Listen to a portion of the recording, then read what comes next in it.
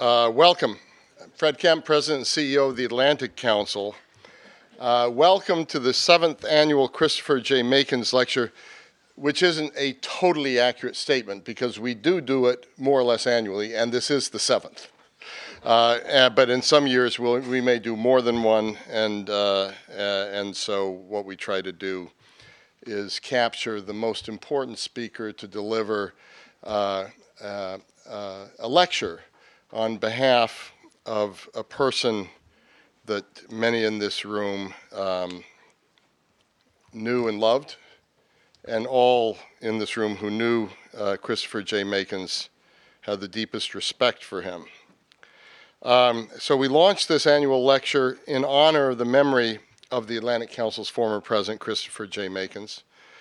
It's wonderful to see Wendy and a number of Wendy's friends here. Thank you so much. It's such an honor to continue to do this. I've often told Wendy one of my great, maybe I even need this in my wiki, is that Christopher approved of me, and that was incredibly important to me. Yeah. Well, thank you, Wendy. There are times when I mention his name and I just hear his laughter, and it just was the most unique and remarkable laugh that just filled the room with his spirit and his energy. I'm also really happy to have my dear friend Jan Lodel here, who was so much a driver of this lecture. And Christopher would have been delighted to hear that you recruited me. Is it called halftime at the opera, or no? I guess it's intermission, isn't it? but at a break during Parsifal in the Metropolitan Opera. The donors of this lecture, who are in attendance: Fran Burwell, Michael and Victoria Carnes, Michael Higgins, Elliot Jones, Jennifer Urquhart, Elizabeth Lodel, Boyden Gray, John McComber, Walter Slocum, Paula Stern, and yours truly. If any of the rest of you would like to contribute to making this lecture sustainable, to make it go on as we hope it will forever, you can send a note to Vicente Garcia, vgarcia@atlanticcouncil.org, vgarcia@atlanticcouncil.org, or just go to the contribution page on the Atlantic Council's website. By providing a platform for discussion and by stimulating provocative discourse on the importance of the Atlantic Alliance, the lecture carries on Christopher's extraordinary heritage and vision of Atlanticism. His example has perhaps never been more important than it is today. Europe is challenged from the east, is challenged from the south, is challenged centrifugally. I'm not going to try to guess what President Ilves will talk about, but we have had a year of Brexit last year, and then French, Dutch, German elections coming up this year. It's an understatement to say that we live in historic times. On our side of the Atlantic, President Trump's rhetoric and actions have open questions about the style and the extent of America's role in the world and how it's going to be defined in this administration. We're finding receptive voices and individuals in the administration where we have found that we can continue to advance what we care about and have always cared about at the Atlantic Council, and we're working very hard at that today. The challenges are great, but together the United States and Europe have weathered challenges before. Working together, the United States and Europe advance democracy, freedom, and security, not only within our own borders, but around the world. No matter what we face, we have always been and always be stronger with our allies. And in these crucial and historic times, the Atlantic Council is doubling down even more in engagement with our friends and allies around the world. People talk about the dangers of the breakdown of the international liberal order, but the creation of the Atlantic Council was at the heart of it, and the founders and the architects of the Atlantic Council were also the founders and architects of that liberal order, which has brought us 70 years of an extraordinary period of peace but among major powers and progress and advancement of democracy. Christopher Makins embodied the very best of Atlanticism. You can read in your programs about his long career to advance the transatlantic alliance, but he has also had a great personal impact on the Atlantic Council and its missions. So thanks again to his wife, who I'm honored is here. Christopher's life, work, and spirit continue to thrive through this lecture series. To date, the lecture has hosted some of the most prominent Atlanticists of our times, including Zbigniew Brzezinski, former Latvian President Vaira Vika-Freiberga, Henry Kissinger, Lord George Robertson, and General Brent Scowcroft. President Ilves, you are a fitting continuation of this great list of speakers. Like Christopher, President Ilves' life represents what it means to be transatlantic. Born to an Estonian family living in Sweden and later educated at Columbia University and the University of Pennsylvania in the United States, he has lived and worked on both sides of the Atlantic and understands both perspectives on the U.S.-European relationship. From 1993 to 1996, he served as Estonia's ambassador to the United States and Canada before being twice appointed Minister of Foreign Affairs. After serving for 2 years in the Estonian Parliament, he was elected a member of the European Parliament in 2004, where he served as Vice President of the Foreign Affairs Committee. He rose to the presidency of Estonia in 2006 and was re-elected in 2011 to a second term. During his presidency, he not only led his country to become the most robust, innovative economy in the Baltics, he also reinvented Estonia as a global leader in digital technology, internet access, and the use of online governance to promote openness and accountability. Literally a world leader in this field. Freedom House ranked Estonia first in internet freedom for 3 years in a row. He was one of the first to understand the importance of cybersecurity as a bedrock for the defense of critical infrastructure. Today, politicians across the globe look to Estonia to replicate its successes. President Ilves shared this expertise through appointments in several high positions in the field of ICT in the European Union, including as chairman of the EU Task Force on e-health from 2011 to 2012, and chairman of the European Cloud Partnership Steering Board at the invitation of the European Commission from 2012 to 2014. In 2013, he chaired the high-level panel on global internet cooperation and governance mechanisms convened by ICANN. And from 2014 to 2015, he co-chaired the advisory panel of the World Bank's 2016 World Development Report on digital dividends. Where did you find all the time to be president of Estonia? He also chaired the World Economic Forum's Global Agenda Council on Cybersecurity beginning in June 2014. In other words, there is probably no voice in the world more important on issues of democracy and digitalization than President Ilves. In recognition of his leadership, President Ilves has been awarded the Bertelsmann Foundation's Reinhard Mohn Prize for his work promoting digitalization of Estonia. Both in and out of office, he has served as a crucial voice on transatlantic security cooperation. He's also been a vocal leader on strategies to successfully integrate refugees, and I know he'll talk about that some as well, across Europe, once noting that his parents, who found refuge from Soviet-controlled Estonia and Sweden, were also boat people.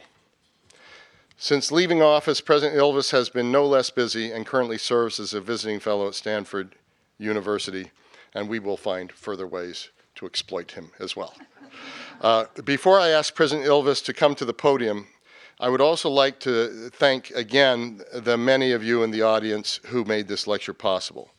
And then following President Ilves' remarks, we'll be joined by Susan Glasser, who was the editor of Politico in 2016. She's now Politico's chief foreign affairs columnist, who has just launched a podcast, The Global Politico. Now, her life story echoes our past history in the sense that she and her husband, Peter Baker, were together in Moscow in the first 4 years of Vladimir Putin as co-chiefs of the Washington Post bureau there. Very uneventful period of time. And a lot of people would say the two of them are actually responsible for what followed. But everyone's blaming the media these days, so why not? She was supposed to be in Jerusalem right now, but then history has shifted fortunes yet again, where luckily for us, the New York Times decided that its Washington bureau chief or its Washington correspondent of 18 years, Peter Baker. Yeah, White House correspondent of 18 years. Even though they thought that's probably long enough to cover the White House, he'd never covered this White House, and so he's back. And luckily Susan is as well, as foreign affairs columnist and Global Politico, and back at the Atlantic Council again, where we're really always happy to have you here. After the discussion, please stick around for the reception outside in the lobby. It's always really a wonderful moment with the Makins lecture. And with that, please join me in a warm welcome for President Ilves.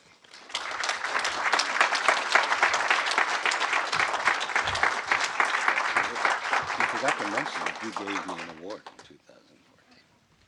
You did? In Warsaw? Whoa. Oh, thank you so much. I forgot the most important self-promotional moment for the Atlantic Council, which is the Bertelsmann Award was nice, but he also received the Atlantic Council's Freedom Award in 2014.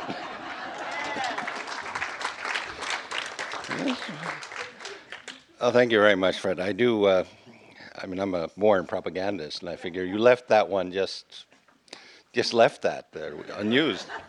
But anyway, Mrs. Macon, and as I look across the hall, I see so many old friends that I have known through the various years. Back, especially, I see here Walt Slocum and Sasha Vershbau, with whom we worked on Russian troop withdrawals a quarter of a century ago. So it's a long time ago. And see, Ariel Cohen is here taking pictures as always. So anyways, it is great to be here. So, Mrs. Macon, dear friends, I speak here today at a time when many of the truths of the past quarter century, indeed at times the past 3/4 of a century, and sometimes even the past 3 centuries, have come under question. Here in the West, in the lands of the free, and the home of democracy. Part of this is our own doing, or not doing. Part is from what Karl Popper called the enemies of open society. I am the child of refugees from totalitarianism. I came here when I was 3, and then I had no idea why I was here, where I didn't know the language at first, where my parents spoke with an accent that I sometimes felt ashamed by.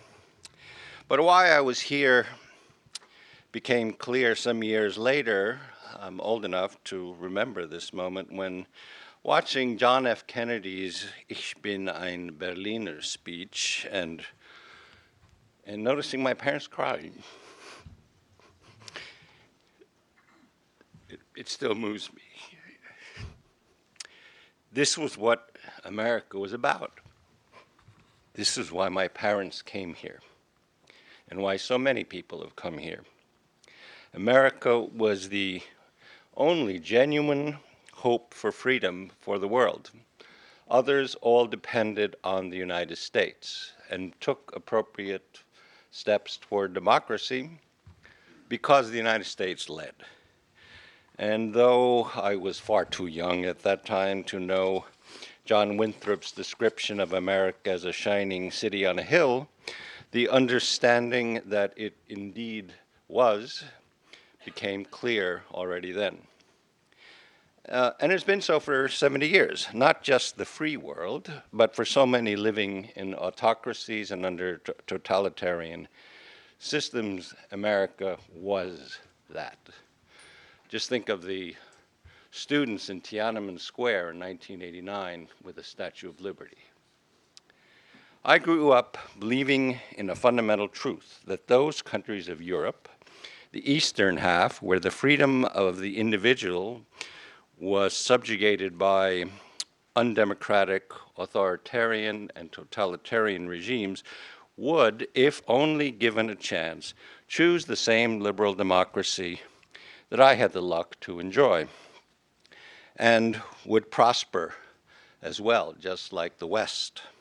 Certainly, the experiences of the Czechs and the Poles, the Estonians and Hungarians, who made their societies open and free, confirms this belief.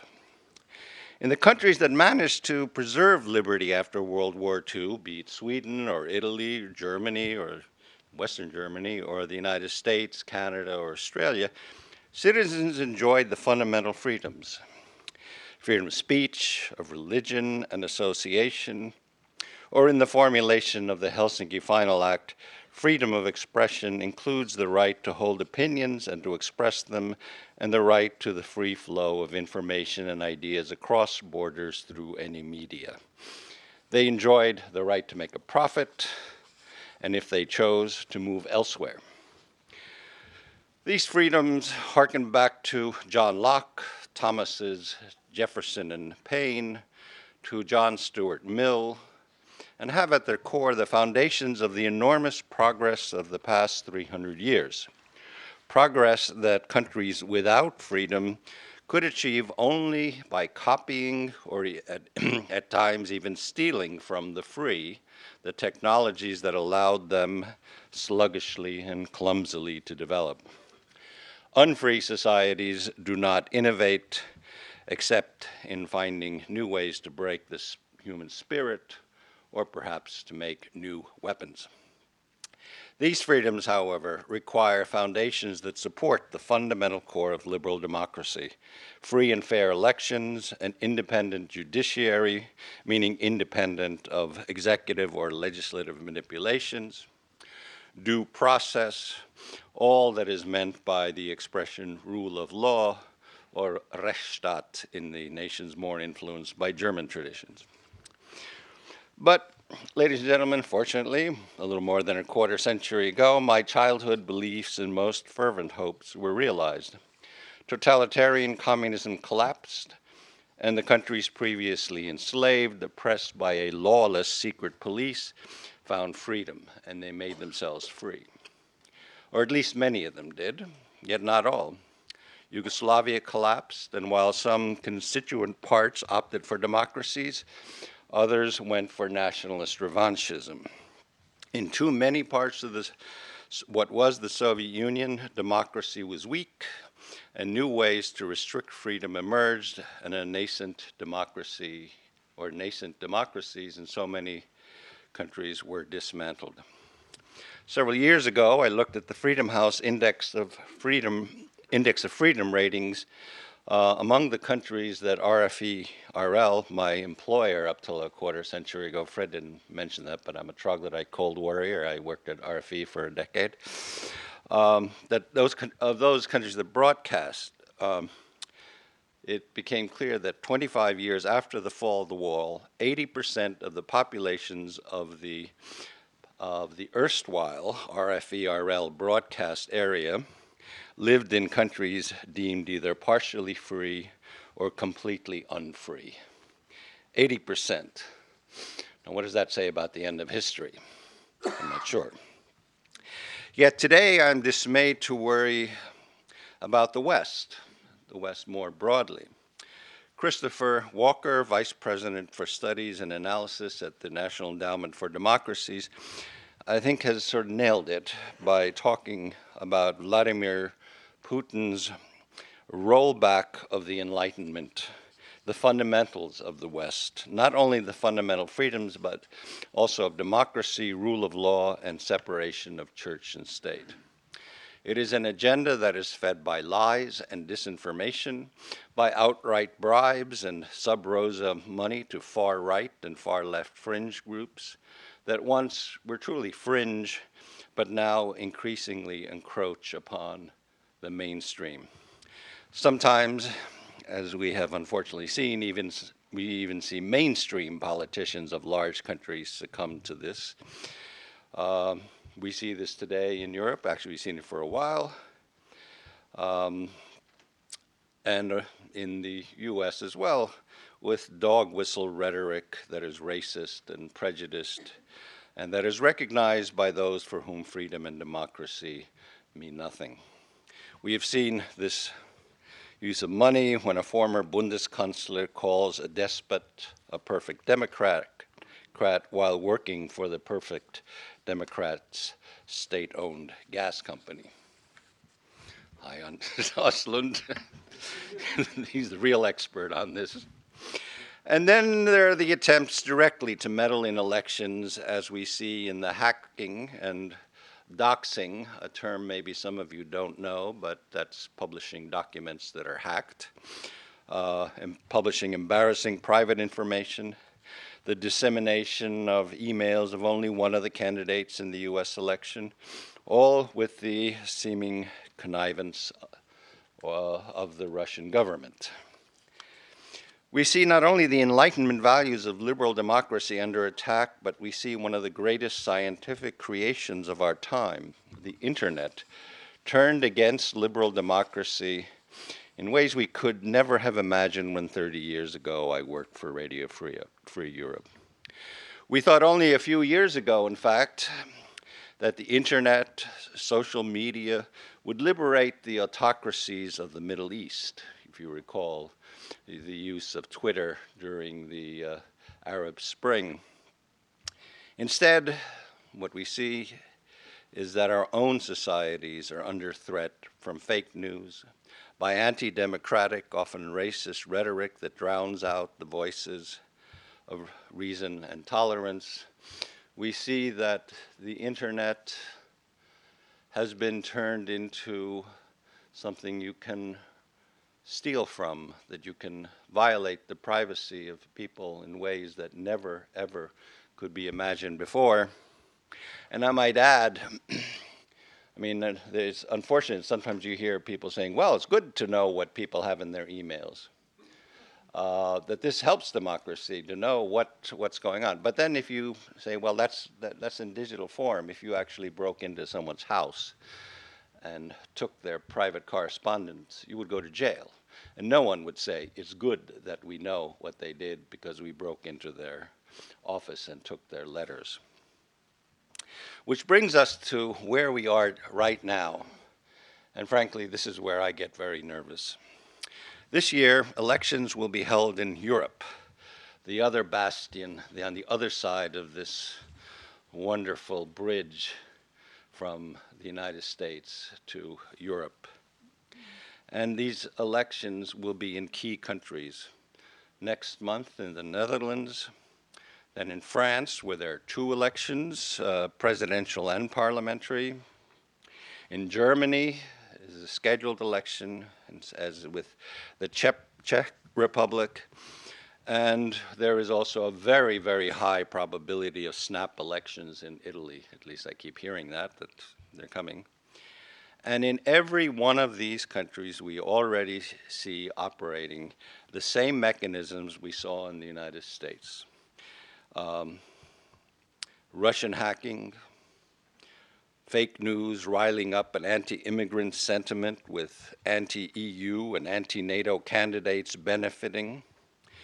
German intelligence, both domestic and foreign, has been uncharacteristically blunt in saying this outright. In fact, those of you who know Deutschland know that the Verfassungsschutz and the Bundesnachrichtendienst, respectively, the FBI and the CIA of Germany, has never been very vocal. But they are worried enough that the statements they have made in the past 2 months actually are far stronger than anything the otherwise hawkish Americans have said. Certainly, both are more blunt about Russian meddling than either the FBI or the CIA has been. And just yesterday, the French media reported France's Director General for External Security, so the equivalent of CIA, believes a disinformation campaign coordinated by the Kremlin threatens to undermine the April elections. They, meaning the DGSE, fear that Russia will seek to help the anti-EU, anti-NATO National Front using bots, which are robots, digital robots, to passively post pro-Le Pen messages online. And they also fear that other candidates will suffer the same hacked email publication that cost Hillary Clinton so many votes. And we've already seen Mr. Assange promising to publish damaging things on Mr. Macron. So this puts transatlantic security in a whole different light. We need not worry about NATO's military capabilities if the famous expression, continuation of policy by other means, which was Clausewitz's definition of war. You don't have to worry about the military side of things, because without the rule of law, where you can control the internet and virtually all the media, you do not have to worry that someone might affect the election by doxing you, by planting fake news that is unfavorable to the ruling regime. But they can do it to us. In this regard, all democracies, not just the transatlantic ones that are joined together through NATO or through the European Union, are basically under threat. We already see the threat in Europe, but when I was yesterday in Japan, they're just as worried. They don't have elections now.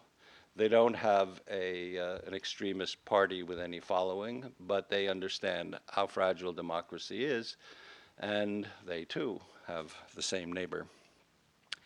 And so you have countries where the internet is not a threat because they control it, and then you have countries where you have freedom of speech and they control what you get.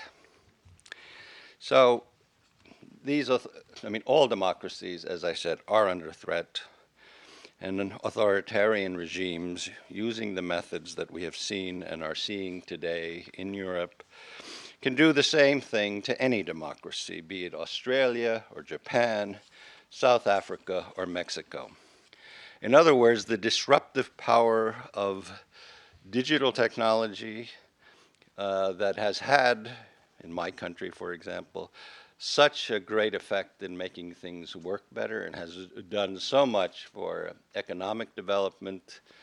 The whole big fat book that Fred mentioned that I co-chaired leading the World Bank Digital Development. You can download it free. I'll do a little commercial here, but if you go to worldbank.org and you can download it, you get about 400 pages of how digitization helps countries develop. That it also can have a hugely negative effect when this digital technology is applied to politics, at least in democracies where in those countries where public opinion matters. Because if you don't have really genuinely free and fair elections, you don't have to worry. But if you have free and fair elections and someone's manipulating the information, then you better start worrying. It is also in light of this that I think we need to think beyond the geographical bounds of security. We have the Atlantic Council here. Yes, it's because, NATO is the North Atlantic Treaty Organization. It's where the threats were in '49, and that's where the threats have been. And they're geographic threats. But today, unconstrained by the limits of kinetic war, by the range of missiles and bombers, by the logistics needed to support an armored division, we can succumb to digital warfare. And as I have purposely left out cyber warfare, as it has been discussed in the past decade, that is wiping out communications or power grid infrastructure. Even that is costly because you don't have to hack the power grid, let alone attack with a division of tanks, if you can hack the elections and change the policies of a country. Which leads me to suggest that we need a new form of defense organization in this cyber era, or in this digital era that we live in, where distance no longer matters. It would be a non-geographic but very strict criteria-based organization to defend democracies, and those have to be, of course, genuine democracies. I mean, in different contexts, Madeleine Albright and John McCain have proposed a League of Democracies or a Community of Democracies. And I think it's a good idea, but looking at the memberships, the criteria were a little loose. But I mean serious ones. I mean, the same kind of criteria you need to join NATO, which is you have to be a liberal democracy, you need civilian control of the media, of the military. I actually proposed this myself 4 years ago at an Atlantic Council, there's another commercial here, dinner at the Munich Security Conference, but then we hadn't seen things go as far as they are. But the main point is that in this new digital age, that this forces us to renew our commitment to democracy, or liberal democracy, a term that I use here, even though I know that the word liberal offends some people because of its American meaning or U.S. meaning, which is left or right, or which is left. And so maybe you need a new word here, but saying free and fair elections, rule of law, fundamental rights and freedoms, including free speech and unfettered press, even if you say it fast, doesn't really do the same trick as saying liberal democracy. So ladies and gentlemen, I know you're getting tired of me, so I won't talk too much longer, but let me say that 55 years ago, in 1961, and I note that that when he said this, this person, as a member of the Democratic Party, as in the United States, as a labor union activist, and not yet a politician, so a liberal in the American sense, Ronald Reagan said, and I quote, "Freedom is never more than one generation away from extinction. We didn't pass it to our children in the bloodstream. It must be fought for, protected, and handed on for them to do the same." Now, for 25 years, we thought it was kind of in the bloodstream because we thought we'd won. We worried that things didn't go as well as we thought it would with the end of history, but it went pretty well. But now we all democracies are under attack or threatened by potential attack. A generation has passed since the giants who led us to freedom, the Walesas, the Havels, and we often forget what has been given to us. Our countries have come to take their freedoms for granted. People under 30 do not even know what lack of freedom means, what the inhumane automatic machine guns at the Berlin Wall meant, what foreign tanks and troops in the street meant. We might also remind ourselves again that we will keep our freedom only if we are willing to defend it. We, not the US only, nor NATO's Article 5, but we ourselves are the ones who must defend our own liberty. So this is our job. It is easier to do it than under martial law or during Soviet occupation, far, far, far easier, because things are different today. But then again, today the truth matters less. Desinformatia, be it about Brexit, Mexicans in America, or the Lisa case in Germany, which if you don't know about it, I can talk about later. In the liberal democratic West today, people can utter complete falsehood, and it matters not one whit. Belief is what matters, not truth. Now, certainly this is not as invidious as the Berlin Wall or the Gulag, but if we do not try even to do the easy things, if we take for granted what others against all odds did before us, if we shirk our responsibility to defend the treasure of liberty that was passed on to us, then we may lose that freedom that is our duty to pass on to the next generation to follow. And in closing, I'd say this is why America matters. I won't go into it at length, but if you actually look at why we have a free Europe, by meaning a Europe that is at peace and is whole, it's because of U.S. leadership. Without U.S. leadership, the rest of the world need not follow and nor be capable of doing things. I think Mrs. Merkel is great, but to say that she is now the leader of the free world is putting a really unfair burden on a country that is far smaller, and she has enough problems with her own Europe. But I do hope that those of us who are willing to stand for democracy will do so, because we quietly say, paraphrasing John F. Kennedy, "Wir sind Amerikaner." We are Americans.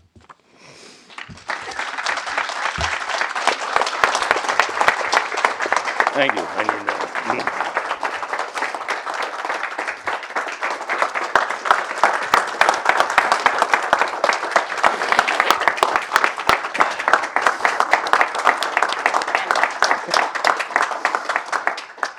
Thank you, President Ilves. I think on behalf of all of us, that was just a fantastic and powerful lecture. And for those of you, including possibly President Ilves, who have been so good as to not check your Twitter feeds during this conversation, I actually have a breaking news update that is very relevant to your lecture. You started off talking about yourself as a child of immigrants. Well, while we were here, the three-judge federal appeals panel, the Ninth Circuit, on Thursday unanimously refused to reinstate President Trump's targeted travel ban, delivering the latest.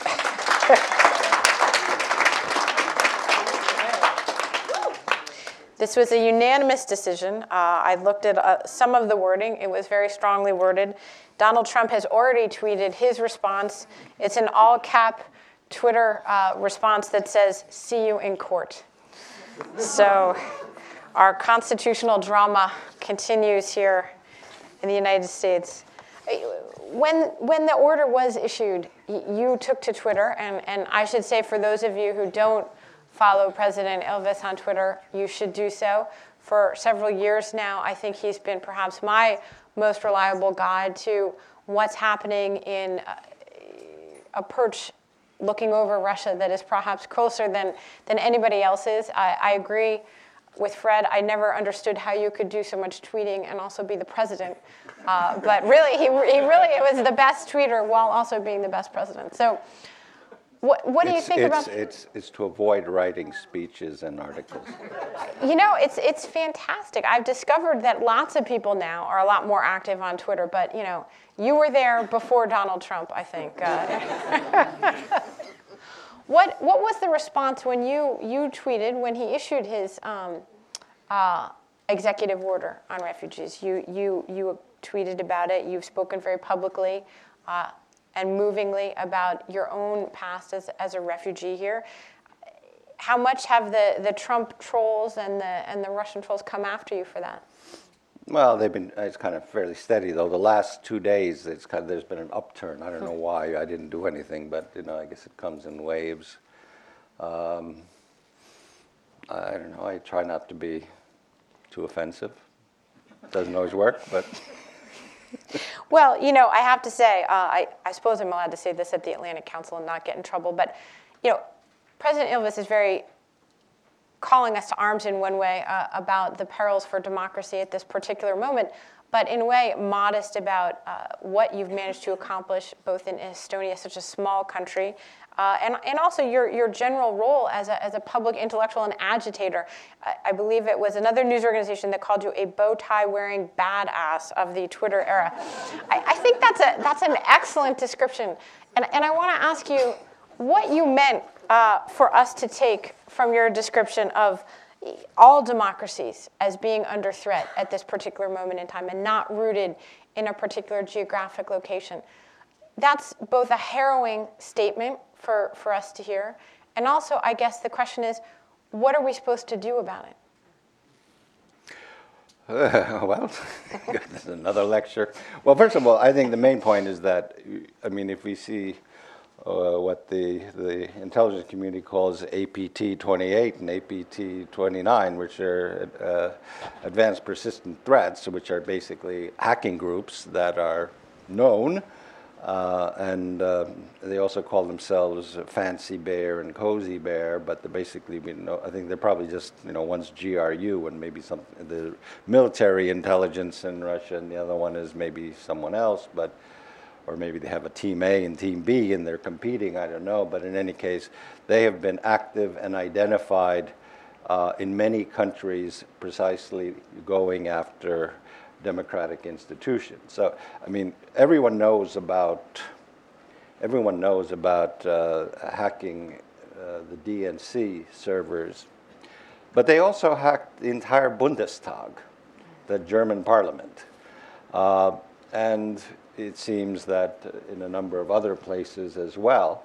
But I mean, the Germans have said outright that these groups have hacked into the Parliament of Germany.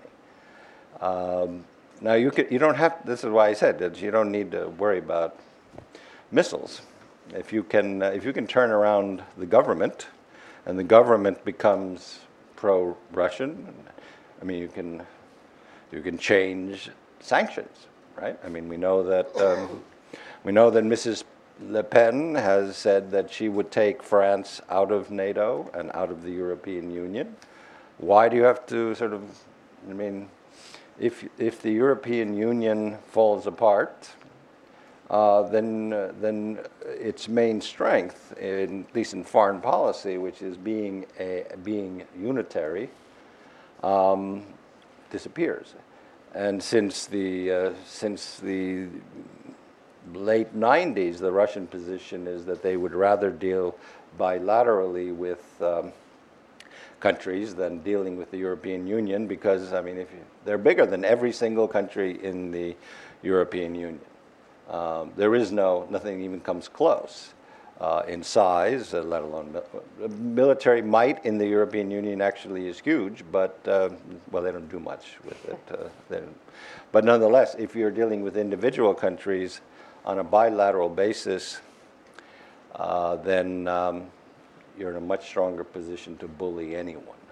Not only little countries, but even big countries.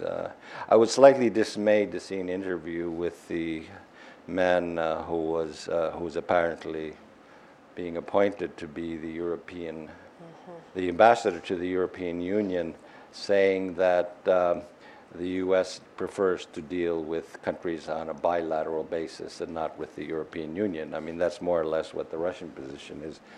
And, well, I mean, all of that weakens individual member states and their democracies. So, but the main point is that you can, in fact, do a lot of damage to countries, and if you want to change their foreign policy through sort of softer means than the ones that, than sort of the hard mechanisms that have been used in the past, then why not do it? And it's not very expensive. Well, so clearly there's been an effectiveness on the part of Russia, but turning towards what can be done, and the response not only of NATO member states. What is your view right now, first of all, of how potentially effective it is, the measures that have already been taken by NATO to increase troop deployments. They just arrived, I believe it was just this week, in Estonia, a new set of U.S. troops on rotation in the Baltic states. Estonia just... Poland. The U.S. isn't Poland, but... I'll tell you, I mean, this is again one of these kind of disinformation things. I mean, there is a battalion, one battalion, 600 soldiers in each of the Baltic countries. We are facing basically 300,000 people on the other side. So, I mean, all of this kind of like, oh, the Americans... No, it's very symbolic. It's strictly symbolic. But then again, then you get the other thing that you hear as well, what can they do? Well, I mean, the U.S. Had troops throughout the Cold War in Berlin. And so, I mean, it worked because the fundamental thing about NATO, and which is why it's so disliked, is that if you attack, I mean, say you attack Estonia, which is kind of, what happens if they have? Well, in fact, then all of Russia becomes a target, and you have all of NATO representing 900 million citizens going to war with the aggressor. I mean, that's what Article 5 is about, and people forget that it's not that you're just going to be worried about, what troops will be arriving when in beleaguered Estonia. You will have to worry about Murmansk, and you will have to worry about Vladivostok, and But let me stop. Do you believe that Donald Trump would honor America's Article 5 commitment to Estonia today? Well, the only criteria we know, single criterion, is doing your share. And Estonia is one of the 4 countries in Europe that actually does do its 2%, or we actually have increased it over 2%. Others are quickly raising their contributions, but we have been there for a while, and so, I mean, if you stick to strictly what was said, then we are among those that do our share, and we also were in Iraq, which is not NATO, but we had high casualties there per capita, as always with a small country, and in Afghanistan we took some of the largest number of casualties, again, per capita. But for a small country, I mean, having that many troops killed in action and wounded, and lots of wounded people who are maimed and so forth, that we have done our share, and we do our share. At the same time, I'll say that there are many countries in NATO that really need to up their contribution to defense. We have long ago squandered in Europe the peace dividend. I mean, the decision was taken to dramatically decrease defense expenditures and reduce numbers of troops, thinking that the halcyon days had come, and now we had peace and love and Woodstock between the West and the East, but it turned out that it's not that way. And especially now, you'd think that after you saw the first actual annexation of territory since probably the Anschluss, or more technically perhaps Sudetenland in 1938, that people would kind of wake up and say, maybe we should worry a little more about our defense expenditures, especially because we see clearly that the fundamental agreements that have guaranteed security, beginning with the UN Charter, and then the Helsinki Final Act and CSCE, repeated in the Paris Charter, that says everyone has a choice, every country has the choice which alliances it makes, and also that the use of force to change borders is forbidden. I mean, that's in all of those documents. This has been violated. Now, that means you can't really count on it. I mean, you cannot count on a sort of a constantly reiterated fundamental position that nations have acceded to through ratification, thereby becoming law. and is violated. Not to mention the Budapest Memorandum, which, in fact, signed by Russia right, and agreeing to the borders that they then.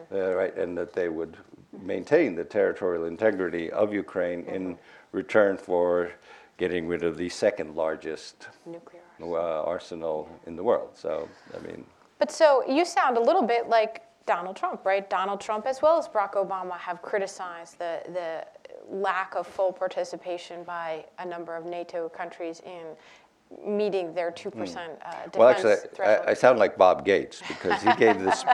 He came and gave that speech too. That speech was in 2011, and that was at least a wake-up call for me to start sort of really kicking everyone in my country that, look, this is, it was clear after when he said that the U.S. public and its parliament will not stomach this for long, so that was like 6 years ago he said that. I said, look, this is going to come, this will be an issue. No matter who's president, this will become an issue, and it clearly has. But throughout as you mentioned, the Obama administration was constantly pestering and pressuring countries to up their defense commitments.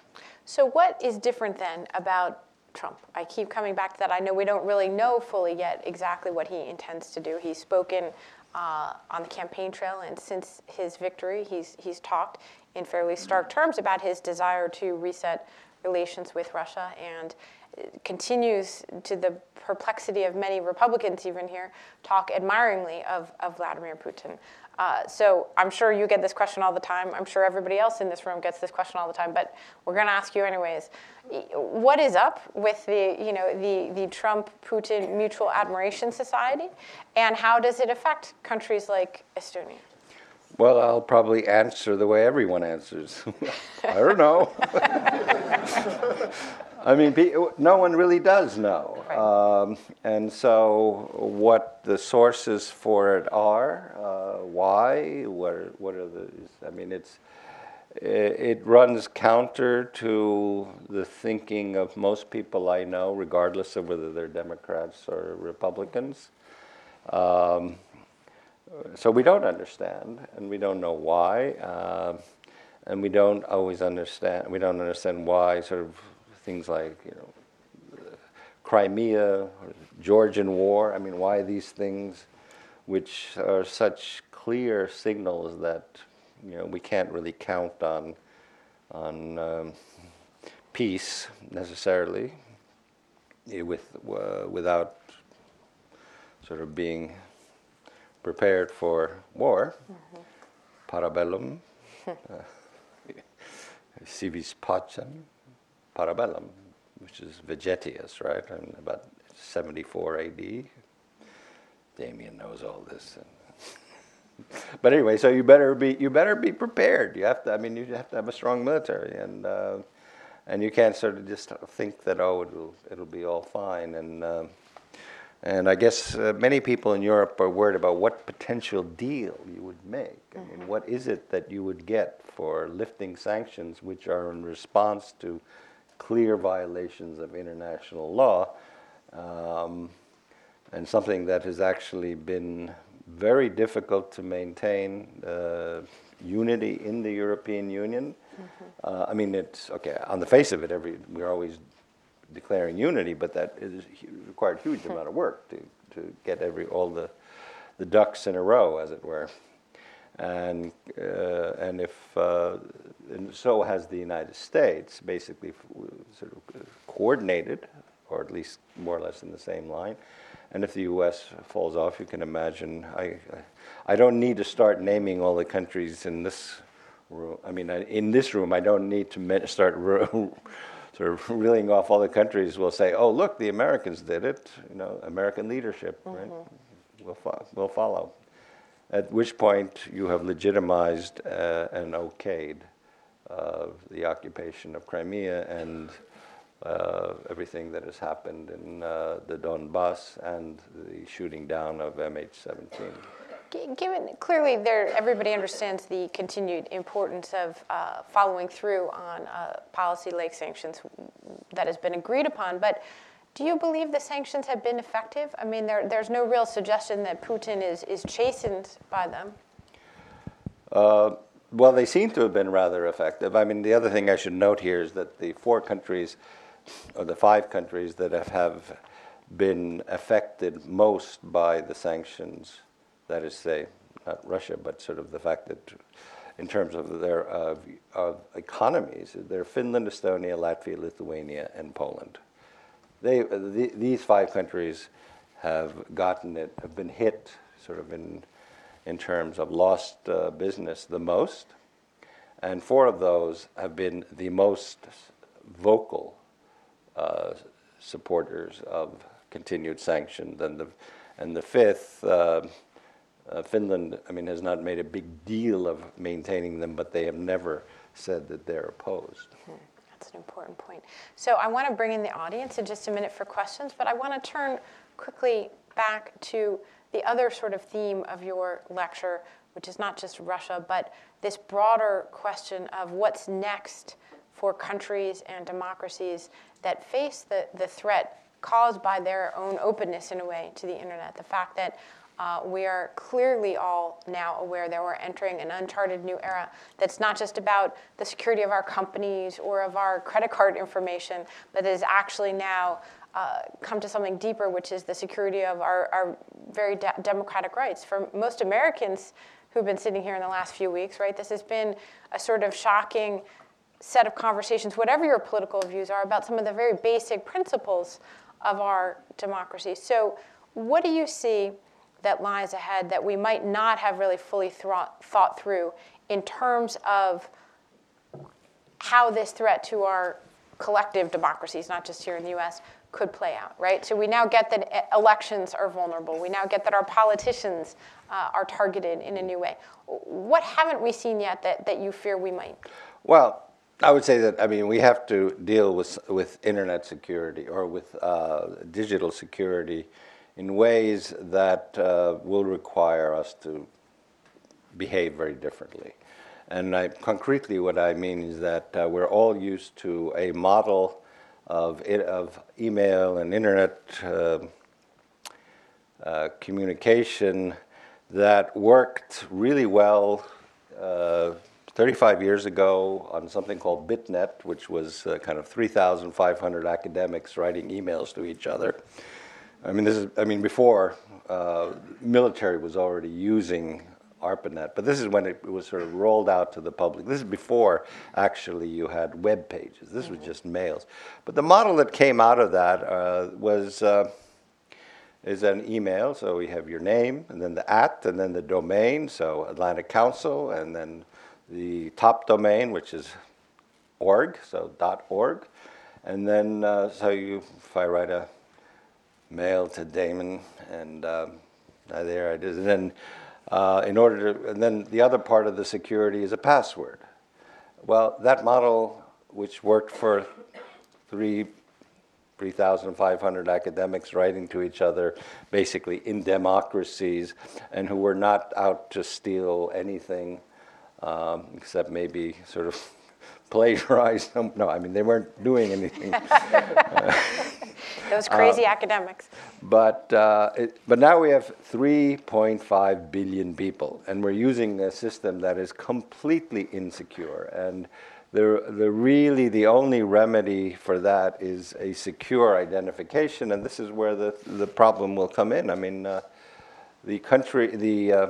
basically the Five Eyes countries, those are the ones who share secrets among themselves. The English-speaking peoples, to use then Churchill's term. But basically, the UK, Canada, the United States, New Zealand, and Australia are the countries that will not have an identity, of any, I mean, a strict identity that was verifiable. And unless you do that, you're going to continue to have the problems that we do. Not that you'll solve them all, but at least you need to know who is there, who is coming to you. They need to know who you are. And so that will require, and I mean, that is something that will require some kind of identification system and minimally two-factor authentication. Basically, you need to have two different things that say you are you, and then it comes together to some kind of central depot that says this thing, from in Estonia, it's your chip card and this code match up, therefore you are you. Now that's a big change, and that's something that not everyone is willing to do. And usually the objections that we hear we get from those Five Eyes countries.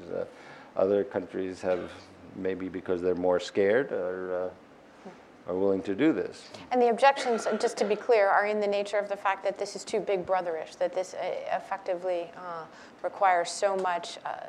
Well, we don't think it does, because we have this system, and we have no back doors. I mean, ultimately the system is based on trust, and all of the services, all the benefits we get from this would collapse as soon as it turned out that this was being abused. There are ways of abusing it, and we have dealt very harshly with. We've had one case in which a policewoman who was a systems administrator abused it to check up on her boyfriend. But the thing is, as soon as someone abuses it, it gets flagged. That's the kind of thing that you have to build into the system. And even there, if you think, okay, they can go around it.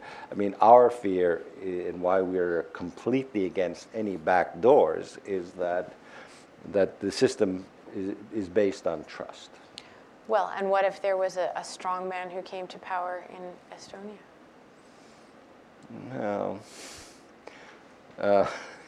That's really low down on the totem pole in my country.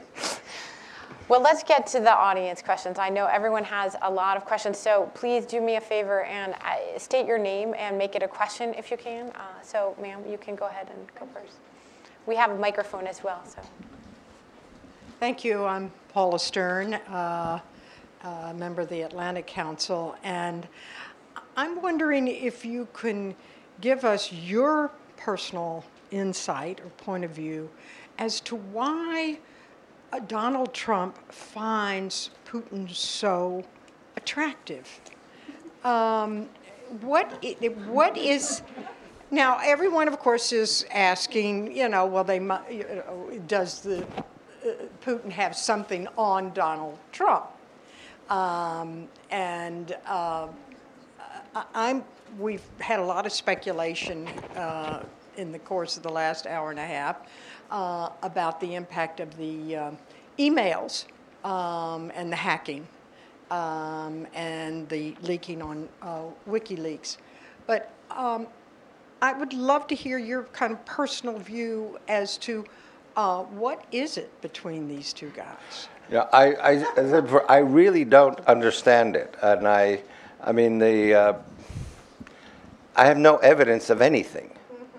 So I can't. It would be speculating, and there's too much of that already anyway. You could just leave it at saying that basically someone who has never had any experience with governance and really has not, doesn't quite understand the threats, and especially in the security realm. And this is actually fairly traditional. We've seen this over, I guess, the course of the Cold War, which is, when you became a member of the Senate or House Intelligence Committee, and then you got a top secret clearance, and then you saw pacifist sort of Ostpolitik people would suddenly become quite hawkish. And I remember there's a quote from Barack Obama, when he actually got his first briefing, he wanted to jump out the window. So, first briefing as president, he says, like, my God. And So, I mean, that's why I was concerned when he kind of dismissed the intelligence community, because if there's any community that knows their stuff on this, it's the U.S. intelligence community. Oh my, so much to unpack here. Sir. I'm Mike Nelson. I work for Cloudflare, a web security firm. But in the 90s, I worked for our former geek-in-chief, Vice President Gore, and did a lot on e-government. So I've been fascinated with what you've done on e-government over the last several years. And the most fascinating and innovative things you've done, to my mind, is your backup nation. You've backed up all the files, all the information for citizens, property records, everything, and stored it outside the country in the cloud. And you've also created digital citizenship for non-Estonians. Residency, but yeah. That's the better term, yeah.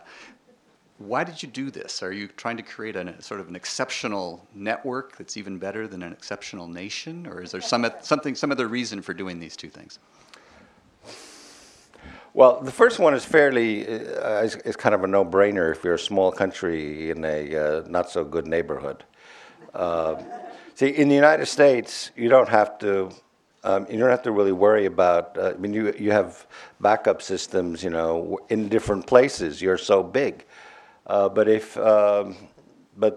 the idea really got pushed, especially after in Fukushima. I mean, the tsunami and Fukushima meltdown, partial meltdown. Japan lost some of its data. And so I would say if you're a small country or in a seismically active area, it's probably a good idea to try to store things elsewhere. Now, when the innovation part comes in, which isn't quite done yet, but we do store things in our embassies, but ultimately you want to apply the Vienna Convention to servers, and that's in process. I'm not there anymore, so I don't know how far it's gotten, but that was what we were pushing. Now, the e-residency thing was just that. I mean, why not? We have. Basically, the countries that have. The people who want to do it come from countries that want to enjoy EU law.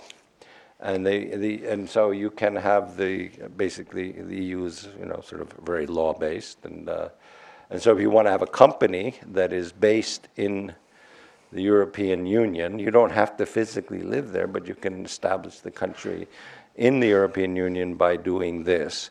But the thing that you do with the residency is that you are completely identified. I mean, they have your fingerprints, you do all this, various sort of due diligence terms, but know your customer or something or whatever it is. So, you actually, sometimes in the U.S. they go, well, aren't terrorists going to use it? Well, we go, well, if you're going, I don't know what terrorists are going to start giving 10 fingerprints and have people sort of research their background before they get this. But so far, I think rather that people don't want to do that.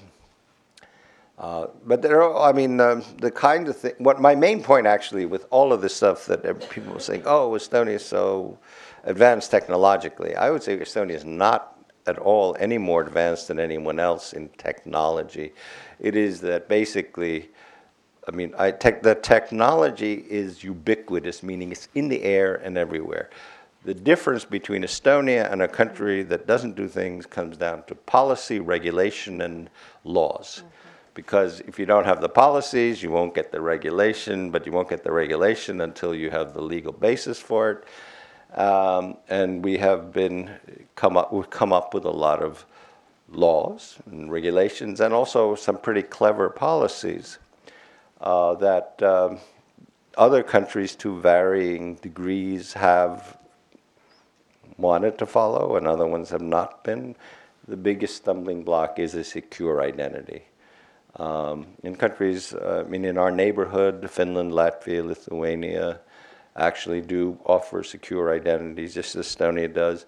But the other stuff hasn't taken off because of what was initially an unpopular decision, was to make this identity mandatory and universal, which of course, that was the sort of the courageous step in 2001 when we did the legal signature law and made this requirement. I don't want to get too far into it, but what happens then in terms of you have that policy and that law, then the private sector and the public sector will see that, oh, okay, let's now build services.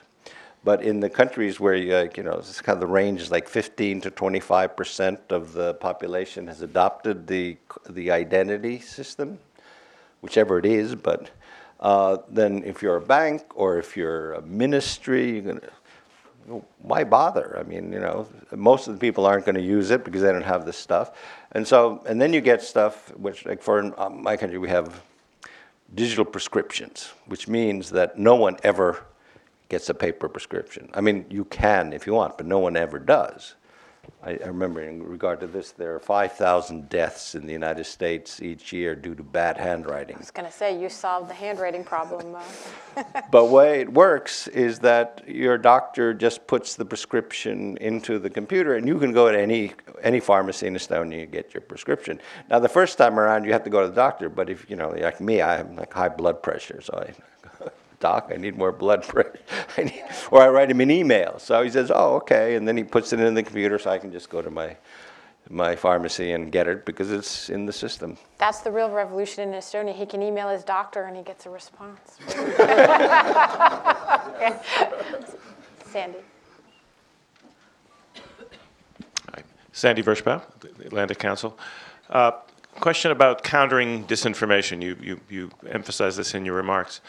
Do you think this is something that should be taken on in a much bigger way by the EU, by NATO, or is this something that each nation has to figure out on its own in terms of countering the fake news and the efforts to undermine legitimate democratic institutions? Right now the EU's got a nice little unit, 5 or 6 people, puts out a newsletter every week. It's very interesting, but it's not exactly going to change the world. I think that's going to change dramatically. I mean, in many ways, you say that little unit in the European Union was done to placate those crazy East Europeans who are complaining about Russian disinformation. I mean, being open here, I did feel for a very short time a certain degree of schadenfreude, because for years, we, especially the Baltic countries, but East Europe in general, have been subjected to all kinds of disinformation that, to others about us. And then we would get people come to us and say, well, what are you doing here? And we say, no, that's not true. This is fundamentally a lie. And it really started getting out of hand after the annexation of Crimea, when basically there were the BBC, Deutsche Welle, they were all flooded with horror stories that were completely fake. And even there you saw, well, we have to present both sides of the story, when in fact, there is no sort of middle ground between a lie and the truth. But now that it is being applied, as we have seen, and as I mentioned, to Germany, to France. We saw it during the referendum last year in the Netherlands on something as mild and kind of milquetoasty as the association agreement for Ukraine, which basically all it is a free trade agreement plus student and teacher exchange. I mean, it doesn't really give you a lot, but that was they got enough signatures to do a referendum on it, and then the propaganda really hit. So now, many countries in Western Europe that previously kind of thought this was one of these sort of, this is the stuff those Eastern Europeans talk about, but actually, it's not serious. Now they realize it's serious, and when I was talking to some people at the Munich Security Conference Advisory Council meeting in December, I guess, from Germany, they're really worried. They're very seriously worried. And as I said, I mean, if you have the heads of the security or intelligence communities coming out and saying this, then you know they really are worried, because they don't like to say things like that. All right.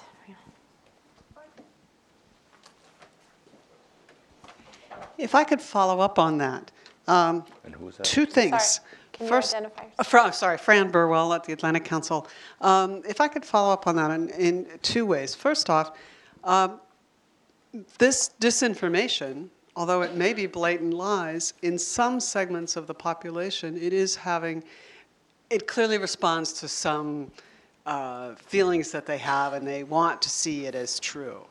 And it's then very difficult to disabuse such people of these notions, especially as our media fractures and people listen to the things that kind of reaffirm what they want to hear. But how, as a politician, can you address that? And what can we do, aside from the EU cell that Sandy mentioned, and things like that, to counter such disinformation and lies? Is it a matter of taking it down one lie at a time, or is there something more systematic? Well, this is all uncharted territory, and the empirical research is actually only starting now. I mean, we only found out, we only started looking at this phenomenon recently. I mean, it was after the election it became clear that on Facebook, more fake stories were shared than real stories. So it was like 8,400,000 or 500,000 fake stories whatever people shared, and then the true stories, the ones that were backed up by fact, it was like 7,500,000. So I mean, that already shows that, well, it's it's lucrative. Fake stories, you get clicks, and maybe if your model of the media is click-based, then that's something which will be kind of the death of democracy. The business model of journalism today, as long as it's click or share based, will lead to the more extravagant stories being shared and the more mundane ones not even read. And, well, I mean, I can't predict where that will go, but it's also true, another study from June of last year is that in the United States, 65% of the news that people get comes via Facebook, which, again, and then of course that's quite lucrative when you saw these people who, there were stories in the Washington Post and the New York Times about people who basically made up stories, and they were so wild. I mean, they weren't even promoting a political view, but they ended up seeing that, well, okay, a particular audience was retweeting everything, and they would start making, $3,000 a week from making up stories. And in Montenegro, you had, or Macedonia, I forgot which one. Montenegro. I mean, you had people, just making up stories, and then they found out that the Democrats didn't retweet them or didn't share them, so then they switched sides. But not that they were. It's fake news for hire. Yeah, and then you had there were some guys who here were also, I guess, I don't know whether it was the Post or the Times that, basically discovered that I can make money like this. Now, how to respond to that? There may be technological things, sort of algorithms that may do it, or you may see in some cases legislation. I think in a country like Germany, where fear of authoritarians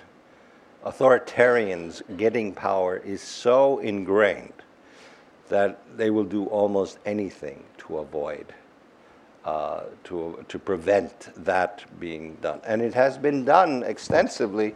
And I mentioned the Liza case which, if you don't know, was that a year ago there was a fake story about a German girl, but of Russian descent, who was that RT said was gang raped by Muslims, which turned out to be completely fake.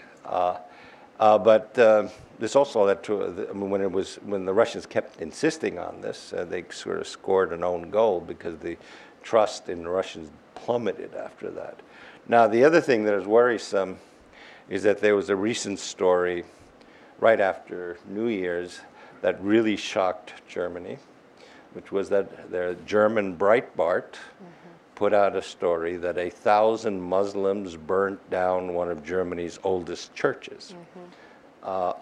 Utterly fake. No truth to it whatsoever. And so, I mean, so if this is coming not only from sort of Russia, but it's also coming from the United States, in what is whatever. I mean, if this is seen to affect the outcome of a democratic election, I think the Germans are nervous and scared enough about what might happen, because they do have a hard right party there, and they also have a hard left party, who seem to be almost on the same page on virtually every issue, from Putin to migration. So, I mean, I think Germany, I'm speculating here, and if anyone's German, I mean, I'm sorry, but it's just that it's a country that takes these things very, very seriously and may do something even legislatively, because I do know that, some of my acquaintances there actually in the Bundestag talk about what kind of law would we need in order to punish people who spread fake news. So, I mean, there are a range. I mean, then you have, as I said, Facebook claims to now have algorithms. I don't know. I mean. All right, I think we're almost out of time, so we're probably only going to be able to take one more question. You've been very patient, ma'am, in the front row here. Thank you. Agnia Grigas, Atlantic Council. You have seen the tides of history change. You have also seen, probably better than anyone, how some of the tactics that Russia has used in Eastern Europe and the Baltic states were now... Is this to say I'm old, yes? Are now in full force in Western Europe and in United States. So are you personally optimistic about the resilience of Europe and the West, let's say, in the United States? Or do you think we have potentially another downturn in history coming? Thank you. Well, I don't know, if you read someone far smarter than I, Francis Fukuyama, he thinks that he sees a genuine, he's also Hegelian, but he sees sort of this, this threat of sort of the institutions losing their strength and it's a kind of a sort of democracy or going downhill. That's a possible outcome.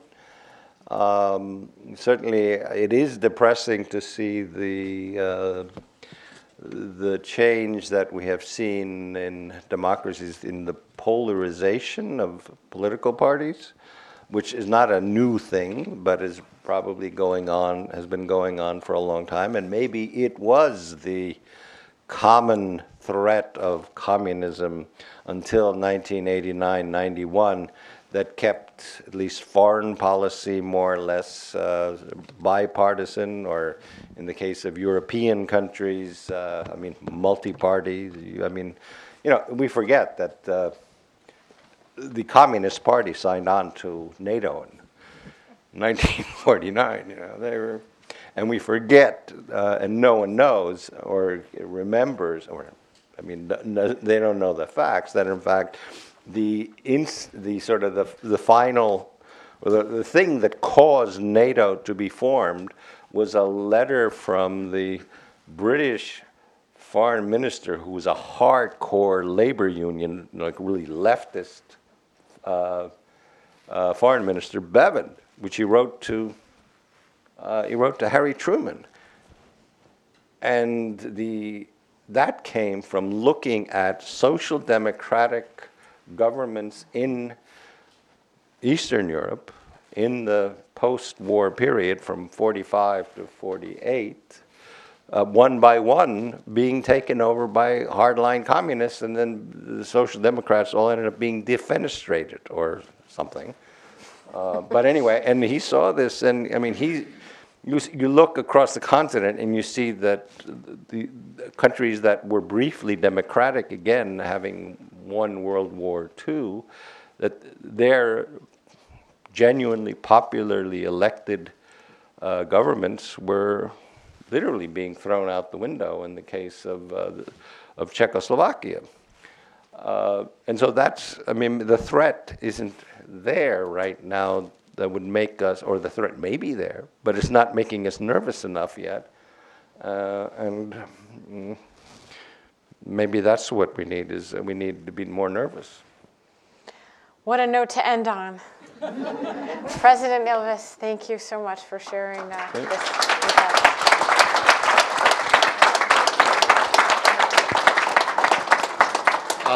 And if you could all join us for refreshments, and just a final thanks to one of the founders of this lecture series, Boyden Gray, and then there are two patrons of the lecture series here, Jan Lodel and John McCumber.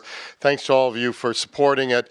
If more of you would like to support it, just look on our contribution page on the website or talk to Vicente, who will gladly tell you about it. But thank you so much for being here tonight.